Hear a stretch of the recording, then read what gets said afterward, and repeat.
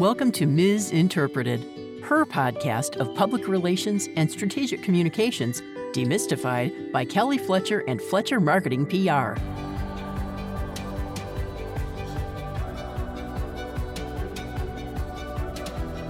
I think there just has to be a willingness and an openness within the culture of the company to go ahead and call a spade a spade. And if there are weaknesses and threats that need to be addressed, then we address them. And from an opportunities and strengths perspective as well, on the flip side, if there are opportunities that are just sitting out there not being taken advantage of that could offset a threat or weakness, then we look at that and try to weave it into how we're going to address it from a communication standpoint, from a marketing communication standpoint. Welcome, listeners, to the Misinterpreted podcast. I'm Kelly Fletcher, CEO of Fletcher Marketing PR, and I'm joined by my colleague, Fletcher Senior Strategist, Mary Beth West. Mary Beth, it's good to see you today. Yeah, you too, Kelly. Thanks so much. Great to join you as well as our listeners today. And you know, we're getting into the heart of spring 2021, and I'm loving the weather outside, by the way. I had the winter doldrums in the worst way. Me too. Already, though, I am in that mode of thinking that with the way that my particular year has gone, I'm about ready to move straight into 2022. Well, now don't wish your life away, Mary Beth. I know. It seems to be a recurring theme with me. I don't know. Yeah, you've had an interesting year so far on the PRSA front in particular. The saga there casts a pretty wide wake, right? Yeah, it does. And it has. I've often said, I think that at this point I need to write a book someday on nonprofit trade association ethics, because of what I've witnessed and experienced firsthand in our little U.S. PR trade association. It's been fairly epic, but honestly, Kelly, there's just been so much I've learned from fighting these ethics battles and fighting what's essentially become a war, unfortunately, that I do think that if I could share some of those stories, other people could probably benefit. So something may be coming down the pike in that regard. Well, one thing for sure, and I've seen this for years, but now seen it firsthand, that whistleblowers, especially for whistleblowers and people who are out there in any company or in any industry who see something wrong and try to report it so that problems can be fixed. It's not always that simple. Right. It is a very complex endeavor to get into. And it's like, I think you and I both said back in 2019 when we first started Misinterpreted as a podcast, ethics is just one of those evergreen topics. And we're in an era right now with cause marketing and all the rest. This idea of doing the right thing has never been under such a microscope like it is today. And that's absolutely true. It's a stunning situation when doing the right things carries with it so many burdens, and you've had to experience so much adversity. We've have some future guests scheduled to talk about what's happening in the PR industry on the ethics front, and these conversations will be a front row seat on case studies that are happening in real time. And I think a great learning opportunity on what to do and what not to do if an organization is caught up in any unethical situation. So listeners, stay tuned for that. Thanks, Kelly. And I appreciate your support very, very much. And speaking of future, as well as facing adversity, turning to our actual chat today and what we're going to be focusing on, we thought it would be a good idea for us to springboard from the discussion on our last episode with Leslie Beal and talk more about planning ahead for 2022, because we spoke with Leslie a lot about the importance of strategic planning. Yes, and that conversation really motivated me to tackle this topic today on how essential it is to make strategic planning an intentional process. One of the things that we talked about with Leslie is that if you're a business owner and you wait until November or December to start thinking about your business's upcoming calendar year, or about having a strategic planning retreat, then you're already behind the eight ball. And I've been guilty of this. And, in our own agency strategic planning, of all of a sudden it's fourth quarter and you're like, oh God, we better get something on the calendar for strategic planning. And then before you know it, it's the first week of December and you're doing your strategic planning for January. And that's not the best way to go about it.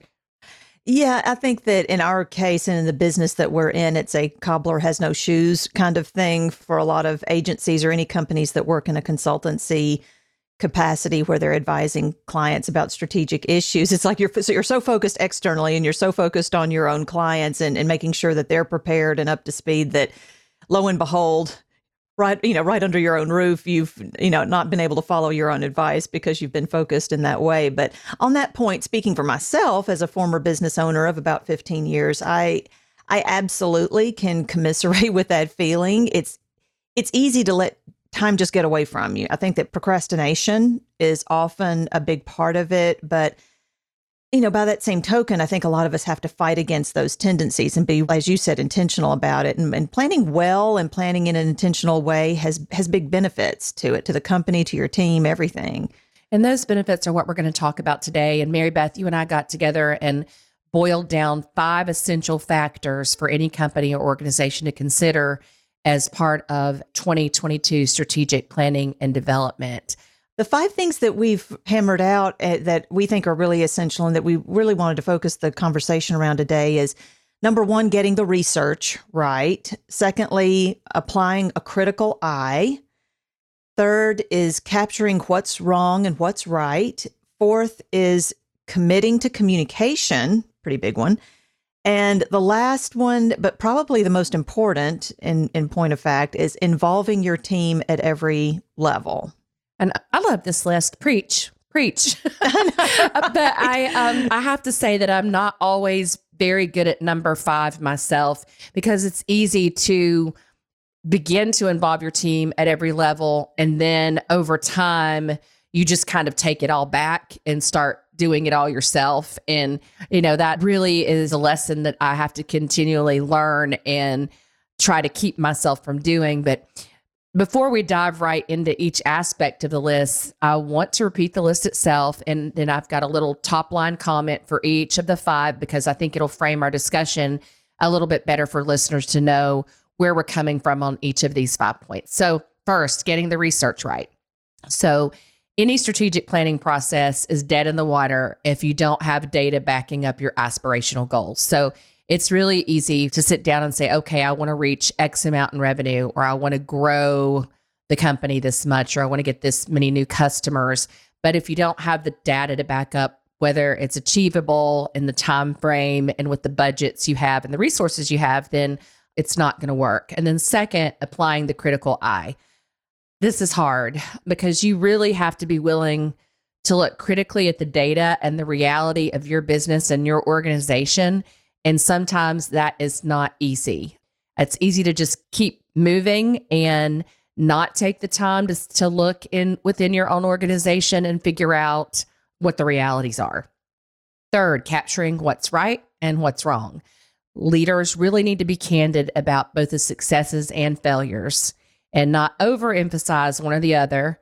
Look at them very matter-of-factly if you can. Try to take the emotion out of it. In other words, you can't be successful if you veer to the extremes of either sugarcoating it and sugarcoating the bad or wallowing too much in the positive. So it's just keeping that neutrality. Fourth, committing to communication. If you aren't communicating properly internally and externally, then you're not executing. It's just that simple. And it's so hard. I mean, it's easy to focus on external communication and then let internal communication, you just make assumptions that everything internally is being communicated and going fine, and not making assumptions is a big part of a strategic planning process.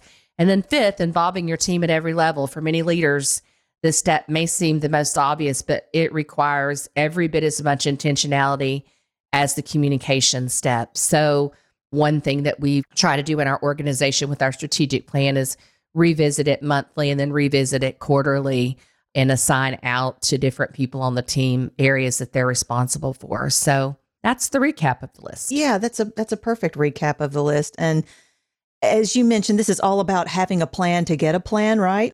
Each one of these elements that we want to dive into a little bit today requires not only just the CEO or a team leader focused on it. It really requires that unified management team focus to make it all happen. It can't just be all one person's responsibility to make that happen. And what's particularly important, I think, for each one of those steps is that they have to be inherent to the everyday and year-round culture. It can't just be a one-stop thing. Yeah, one day a year, right? You just don't wake up one day as leader of your company or of your team and say, today, I'm going to communicate well. And then the other 364 days of the year, communication is an afterthought, or it simply just doesn't happen at all. That is so true. It can't, like I said, it can't happen in a vacuum, can't be siloed off. So, okay, so going through the list really one by one and having a little bit more dialogue about it, just want to hit the first item on the list first, getting the research right.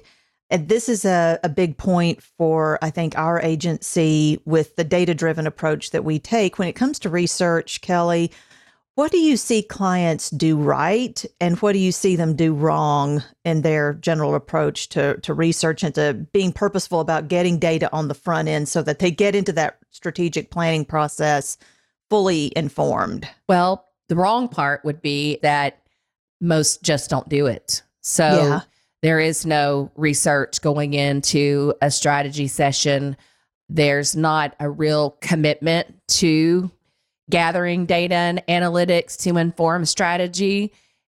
You know, one of the things that I have noticed is that sometimes companies make this a much more complex endeavor than it necessarily needs to be. Sometimes the right research, depending upon the scale of the company or the size and complexity of it, really needs to be very straightforward. And it doesn't have to be something where you're investing hundreds of thousands of dollars in survey research or some type of massive operational information data gathering initiative. Sometimes it can be as simple as having some focus group types of interactions or one-to-one conversations with key stakeholders in order to identify what some core challenges or even opportunities are. So when we talk about this idea of getting the research right, I think that that's part of the planning on the front end. There should be a team conversation around what looming question marks do we have? Where do we need to invest some resources in getting at some answers that have really plagued us on not having the right information in hand, not having the right insight? This exercise that a lot of companies go through of throwing money against a wall and seeing what sticks. Right. And just because they didn't have a data-informed approach. So when we talk about what clients sometimes do right or wrong, I think that possibly the biggest piece of it is not having enough forethought on the front end of what kind of information gathering should we do. Well, I agree, because it's a process to sit down and figure out what you need to know and then go find out what you need to know. And I do think that you're right that sometimes maybe we overthink it, and it doesn't have to be some big complicated list, but we do need to figure out what data points are going to help us be successful. Right. So second item on the list, applying the critical eye. Okay, so data, I think all of our experiences, data means nothing if it's just a bunch of numbers on a page. And in public relations, we have to be part of the team in applying real analysis to the numbers, being able to connect sometimes quite a few dots together to understand what is the core of the problem that has manifested itself, or on the more positive side, where is a major opportunity looming for us that would give us a competitive advantage, someplace that our competitors are not operating, where we could really meet a market need. So on those points, what are your feelings about what happens right or what happens wrong? Well, our team is really all about the data, and we like to say that if we can't measure it, we don't do it. And I think that in PR, I think it's underrepresented, the amount of data and analytics that we take into consideration and try to correlate to results, whether that's a behavioral shift or converting a consumer. PR is a very data-driven, or should be a very data-driven profession. Would you agree with that, Mary Beth? Oh, absolutely. What should clients be ready to do when it comes to applying a critical eye with strategic data and insights? For me, I think that one of the most important things is for a communications team to understand the why of the message. You know, why are we communicating this message, or why are we communicating it to this audience, or segmenting things in a particular way? And if the communications team doesn't fully have their arms around that of applying the critical eye to what's happening with the numbers, and why too, the client is maybe wanting to emphasize a certain focus or a certain message over others, it really limits our capacity to be as effective, as we could be. So I think that any communications team, whether it's an agency team or whether it's an in-house team, has to be extremely collaborative and very vested in the process with their full management team so that they are truly understanding the hows and the whys of what the mandate is, if you will. Right. Totally agree. Totally agree. So let's talk about point number 3, capturing what's right and what's wrong. This is what I call the coming to Jesus portion of the program. Yeah. when you work with clients to face up to their weaknesses and threats, or again, on the positive side too, also embracing their strengths and their opportunities. Kelly, from your perspective, how do you best help leaders and managers take on some of those more difficult topics when it comes to capturing what's going right or what's going wrong? Right. Well, it sounds pretty basic because one of the tools we use is just a simple SWOT analysis of strengths, weaknesses, opportunities, and threats. And we put it up on the wall and the conversations get really honest, typically get really honest. When you have a group of employees or managers or management, business owners in a room, and they start getting to the threats category, we have some real honest conversations about how those threats are going to drive change in the upcoming year or the upcoming quarter, whatever timeline it is that we're working with. So I think there just has to be a willingness and an openness within the culture of the company to go ahead and call a spade a spade. And if there are weaknesses and threats that need to be addressed, then we address them. And from an opportunities and strengths perspective as well, on the flip side, if there are opportunities that are just sitting out there not being taken advantage of that could offset a threat or weakness, then we look at that and try to weave it into how we're going to address it from a communication standpoint, from a marketing communication standpoint. Yeah, I'm with you on that. And I guess one other point that I'll raise on the capturing what's right or wrong for clients is helping them separate the wheat from the chaff on something that is aspirational versus where they are grounded in their reality.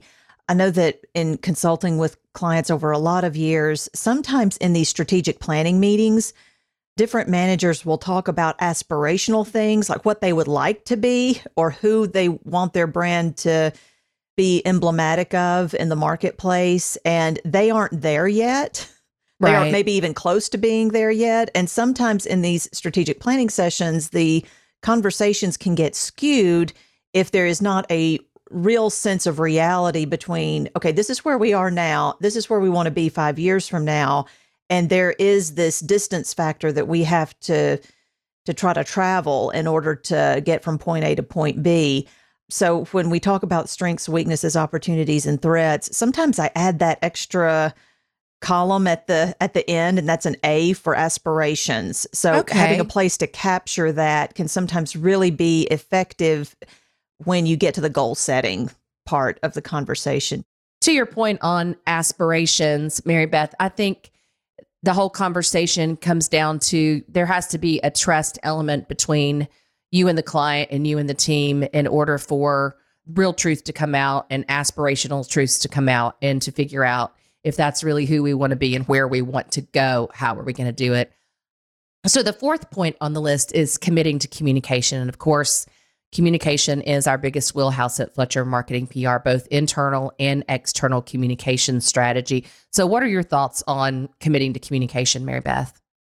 Yeah, I do think that it has to start at the CEO level and to a commitment there for there to be a strong communication ethic throughout the organization. And that means not only just moral support from a yay rah perspective. And it's always great when a company is led by a CEO who is a natural born communicator.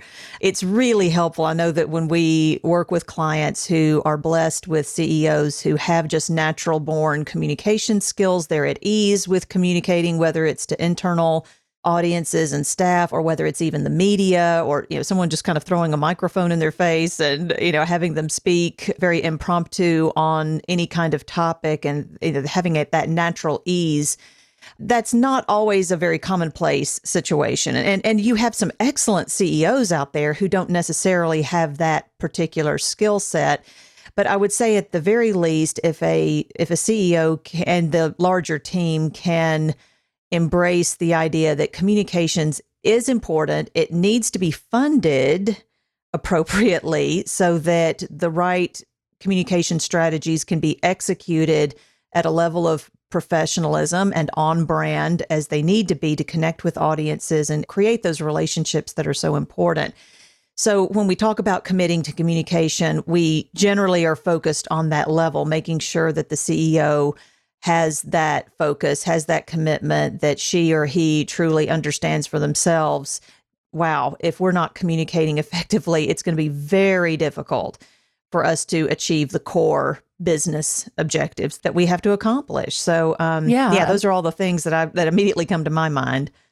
Well, and one of the things about committing to communication is I know we've worked with several clients in leadership roles who don't enjoy the internal or external communication part. Yeah. And that's so, not their fault. It's not. It's a matter of personal preference and how you're wired, really. But we've had to work with them and lead them down the path of understanding why it matters and why it has to be top down.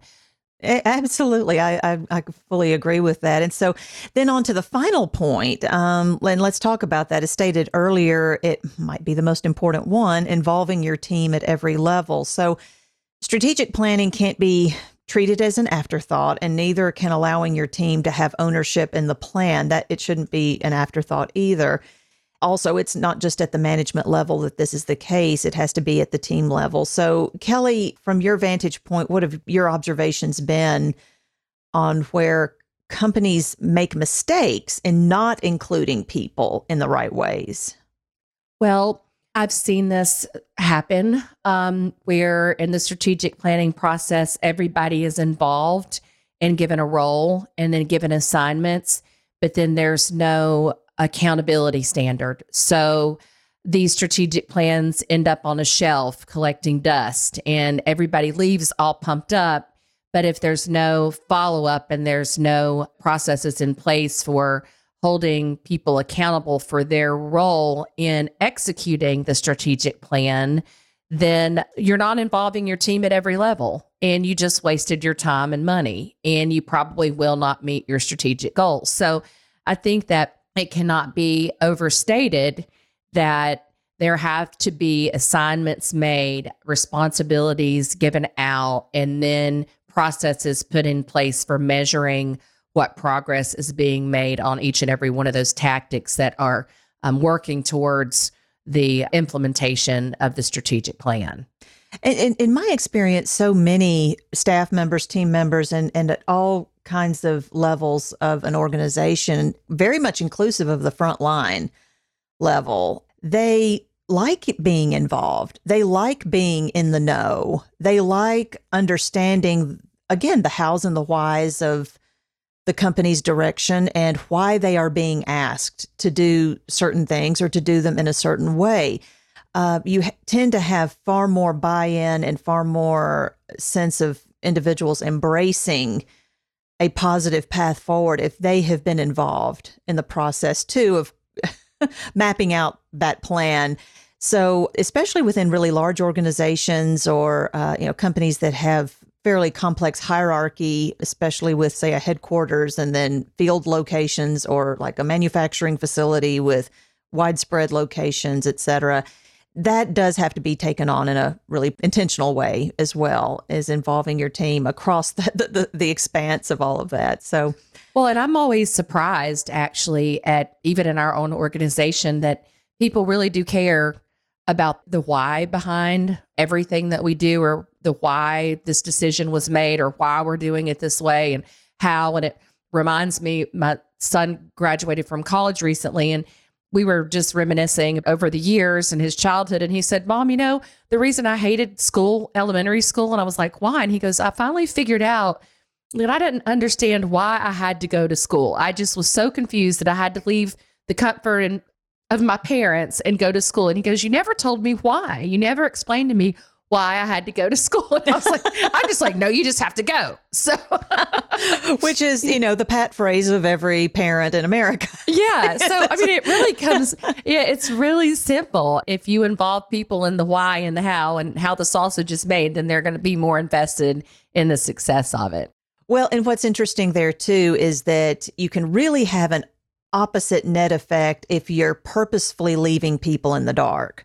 There's nothing that's going to tick people off more or make them feel resentful or make them have feelings of animosity toward their manager or the executive team if they feel like, they are so distrusted or they are so disrespected that they are not given that peek under the tent as to the hows and the whys. So it truly does make involving your team at every level a really critical aspect. And people will make up what you don't tell them. So that's right. Information voids are not our friends. So, yeah, this is great. This has been a really good conversation and excellent feedback. Thank you, Kelly, for all of that guidance. And I hope that these guidelines and with all of the advice that we're sharing today, more organizations can bring a purposeful and intentional process to that strategic planning process that they may be embracing for 2022. And after all, in about 2 months, Kelly, believe it or not, we're already going to be halfway through this calendar year. So the time truly is now to start thinking about 2022 strategic planning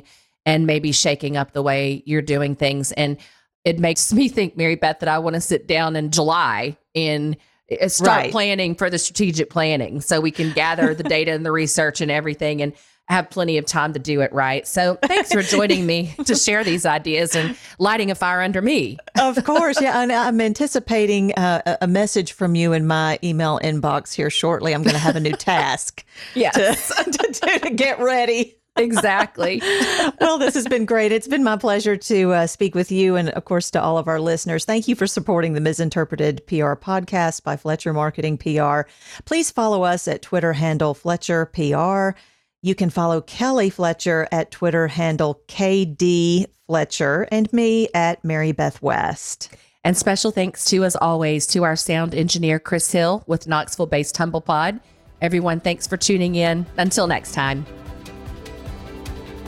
Thanks for joining us on Misinterpreted, Public Relations Demystified. You can keep up with the latest on the podcast at FletcherMarketingPR.com and on iTunes, Spotify, Google Play, or wherever you listen to podcasts. We'll see you next time.